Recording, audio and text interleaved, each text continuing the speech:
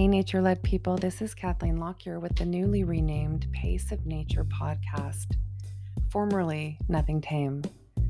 Pace of Nature speaks to research that is currently being done about the protective and compensatory experiences of childhood. And although nature isn't named as one of those experiences, I can tell you without a shadow of a doubt from my own life that nature is the very thing, not just nature, but my connection, my relationship with nature, my deep, deep connection with nature. Since the time I can remember as a child, is the thing that protected me and compensated for so many adversities of childhood and adulthood.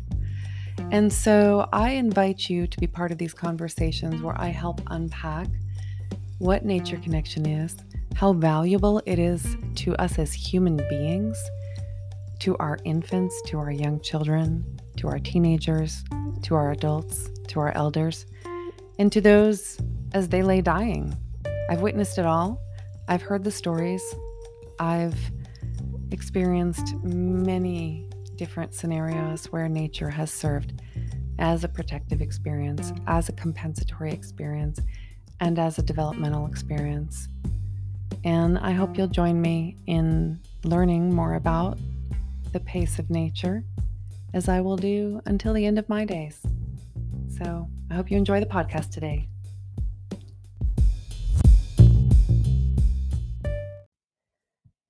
Today's episode is a special episode with a story by Gabriel Garcia Marquez called The Handsomest Drowned Man in the World. And this story is an essential story for this time of year as we move into the time of the ancestors and celebrating the ancestors. Many people celebrate Halloween, Day of the Dead, All Saints' Day, Samhain, and a number of other traditions around the world.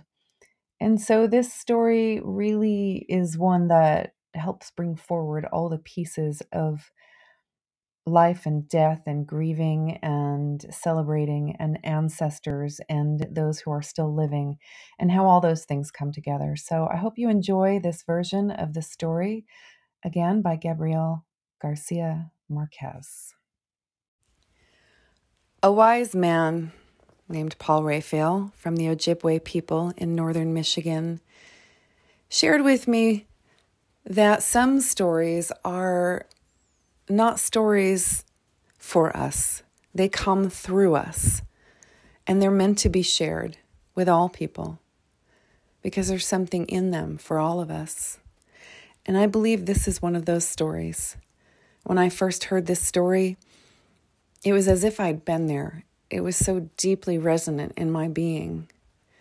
And so I offer this story to you today by Gabriel Garcia Marquez called The Handsomest Drowned Man in the World. And the story begins with the children. The children of a small fishing village were playing on the beach when one of them looked out and spotted a pirate ship. A pirate ship! He yelled, and one of the girls standing next to him looked, bringing her hand to her forehead. A pirate ship? A pirate ship has sails and masts. There's no sails and masts on that ship. It's not a ship at all. It's a whale. And all the children jumped up and down. A whale, a whale. And they waited for it to wash up on shore. And when it did, they pushed and pulled and dragged and got it farther up on the beach so that they could remove all the seaweed and the jellyfish and the remains of fish and bones. And it was only then that they saw it was not a whale at all. It was a drowned man. So, as children do, they played with him all afternoon, burying him in the sand, digging him up again, when an adult came by and spread the alarm in the village. The men who came down and carried him to the nearest house noticed that he weighed more than any dead man they'd ever known, almost as much as a horse. And they said to each other, well, that maybe he'd been floating too long and the water had gotten into his bones.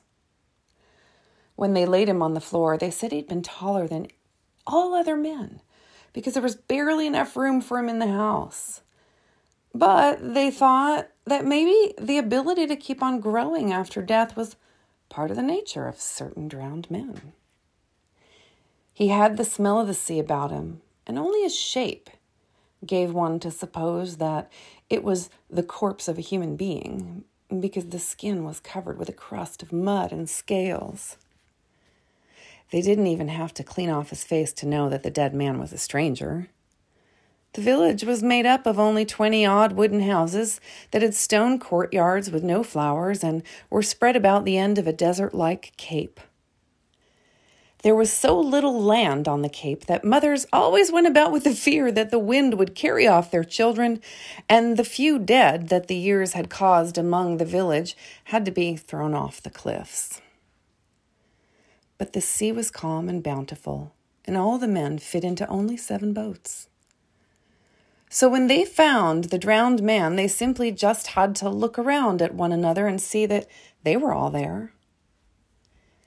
That night, they didn't go to work out at sea. The men went to the other villages and inquired if the missing man was from other villages. The women stayed behind to care for the drowned man. They took the mud off with grass swabs. They removed the underwater stones entangled in his hair and scraped off the crust of mud with tools used for scaling fish. As they were doing that, they noticed that the vegetation on him came from faraway oceans and deep water, and that his clothes were in tatters, as if he had sailed through labyrinths of coral. They noticed, too, that he bore his death with pride, for he did not have the lonely look of other drowned men who came out of the sea, or that haggard, needy look of men who drowned in rivers. But only when they finished cleaning him off did they become aware of the kind of man he was. And it left them breathless. Not only was he the tallest, strongest, most virile, and best-built man they'd ever seen, but even though they were looking at him, there was no room in their imagination for such a man. They couldn't find a bed in the village large enough to lay him on, and there wasn't a table solid enough to use for his wake. The tallest men's holiday pants wouldn't fit him, nor the fattest ones, Sunday shirts, nor the shoes of one with the biggest feet. Fascinated by his huge size and his beauty, the women then decided to make him some pants from a large piece of sail and a shirt from some bridal linen, so that he would continue through his death with dignity. As they sewed, sitting in a circle and gazing at the corpse between stitches, it seemed to them that the wind had never been so steady, nor the sea so restless as on that night, and they supposed that the change had something to do with the dead man. They thought that if a magnificent man had lived in the village, his house would have had the widest doors, the highest ceiling, and the strongest floor.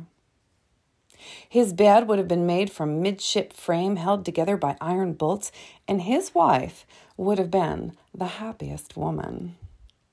They thought that he would have had so much authority that he could have drawn fish out of the sea simply by calling their names, and that he would have put so much work into his land that springs would have burst forth from among the rocks so that he would have been able to plant flowers on the cliffs. Secretly, they compared him to their own men, thinking that for all their lives, theirs were incapable of doing what he could do in one night, and they ended up dismissing their men deep in their hearts as the weakest, meanest, and most useless creatures on earth. They were wandering through that maze of fantasy when the oldest woman, who as the oldest, looked upon the drowned man with more compassion than passion, and she sighed. He has the face of someone called Esteban. It was true. Most of them had only to take another look at him to see that he couldn't have any other name. The more stubborn among them, who were the youngest, still lived for a few hours with the illusion that when they put his clothes on and he lay among the flowers in patent leather shoes, his name might be Laturo. But it was a vain illusion. There hadn't been enough canvas.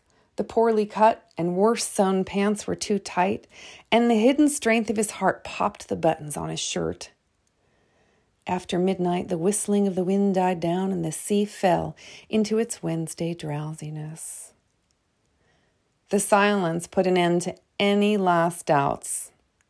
He was Esteban. The women who had dressed him, who had combed his hair, had cut his nails and shaved him, were unable to hold back a shudder of pity when they had to resign themselves to dragging his large body along the ground. It was then that they understood how unhappy he must have been with that huge body, since it bothered him even after death. They could see him in life, condemned to going through doors sideways, cracking his head on crossbeams, remaining on his feet during visits, not knowing what to do with his soft pink sea lion hands, while the lady of the house looked for her most resistant chair and begged him, frightened to death, "Sit here, Esteban, please." And he, leaning up against the wall, smiling, "Don't bother, ma'am. I'm fine where I am." His heels raw and his back roasted from having done the same thing so many times when he paid a visit. "Don't bother, ma'am. I'm fine where I am," just to avoid the embarrassment of breaking up the chair, and never knowing, perhaps, that the ones who said, "Don't go, Esteban. At least wait till the coffee's ready," were the ones who later on would whisper, "The big boob finally left. How nice. The handsome fool has gone." That was what the women were thinking beside the body a little before dawn. Later, when they covered his face with a handkerchief so that the light wouldn't bother him, he looked so forever dead, so defenseless, so much like their men, that the first furrows of tears opened their hearts. It was one of the younger ones who began the weeping. The others joined and went from sighs to wails, and the more they sobbed, the more they felt like weeping, because the drowned man was becoming all the more Esteban for them.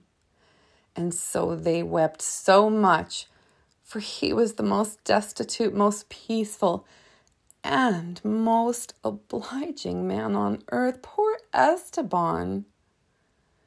So when the men returned with the news that the drowned man was not from the neighboring villages either, the women felt an opening of jubilation in the midst of their tears. "Praise the Lord," they sighed. "He's ours."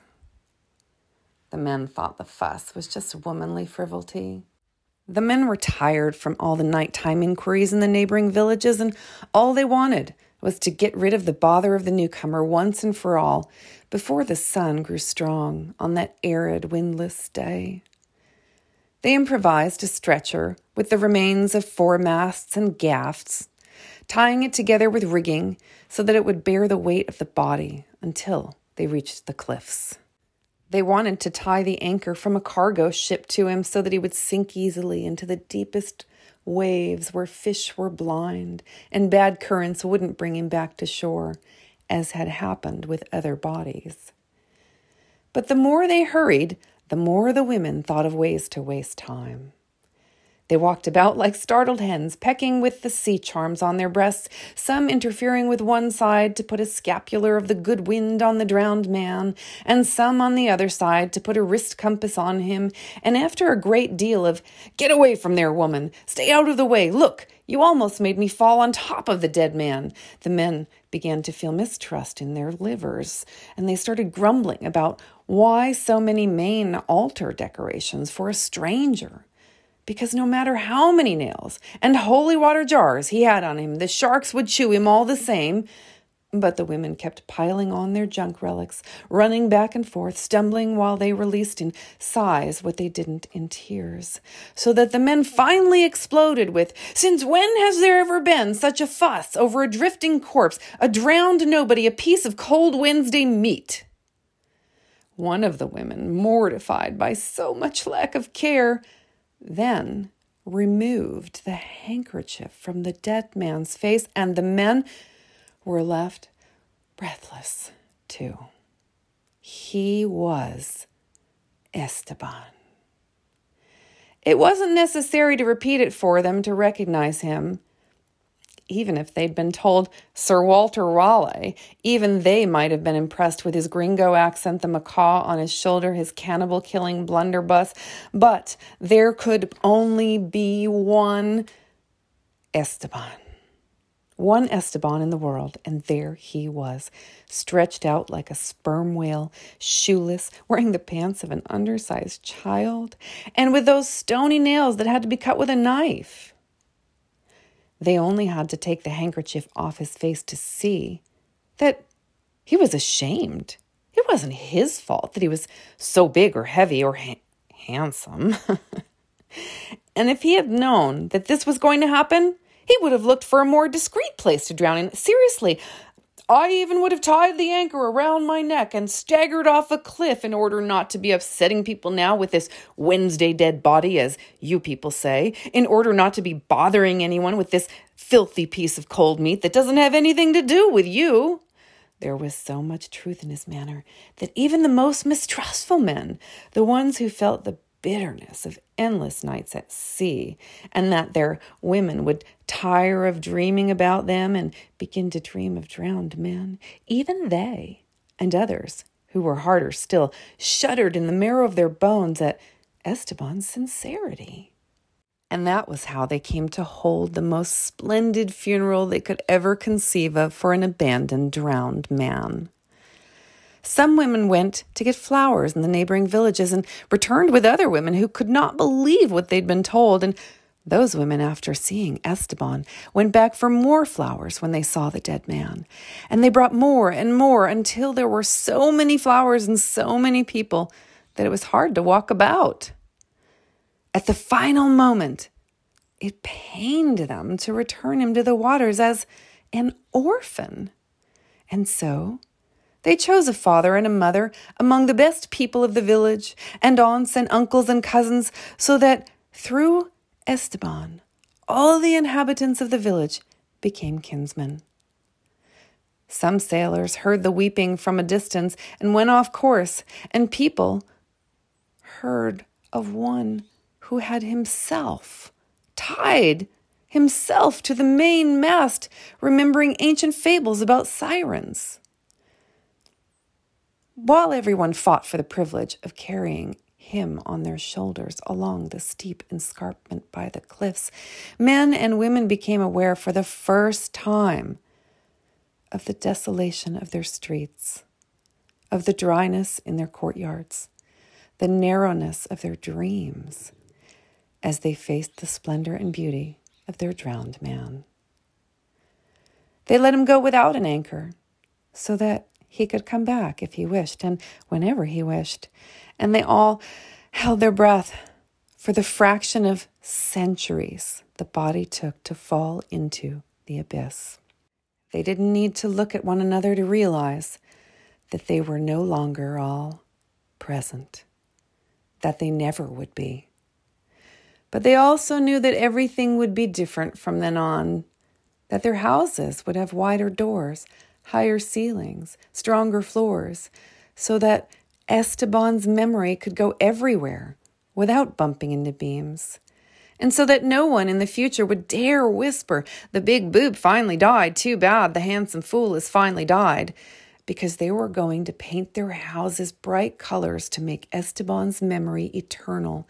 And they were going to break their backs digging for springs among the stones, planting flowers on the cliffs, so that in future years at dawn, the passengers on great liners would awaken, suffocated by the smell of gardens on the high seas, and the captain would have to come down from the bridge in his dress uniform, with his pole star and his row of war medals, and pointing to the promontory of roses on the horizon, he would say in 14 languages, "Look there! Where the wind is so peaceful now that it's gone to sleep beneath the beds. Over there, my friends, over there, where the sun's so bright that the sunflowers don't even know which way to turn. Yes, over there. That, my friends, is Esteban's village.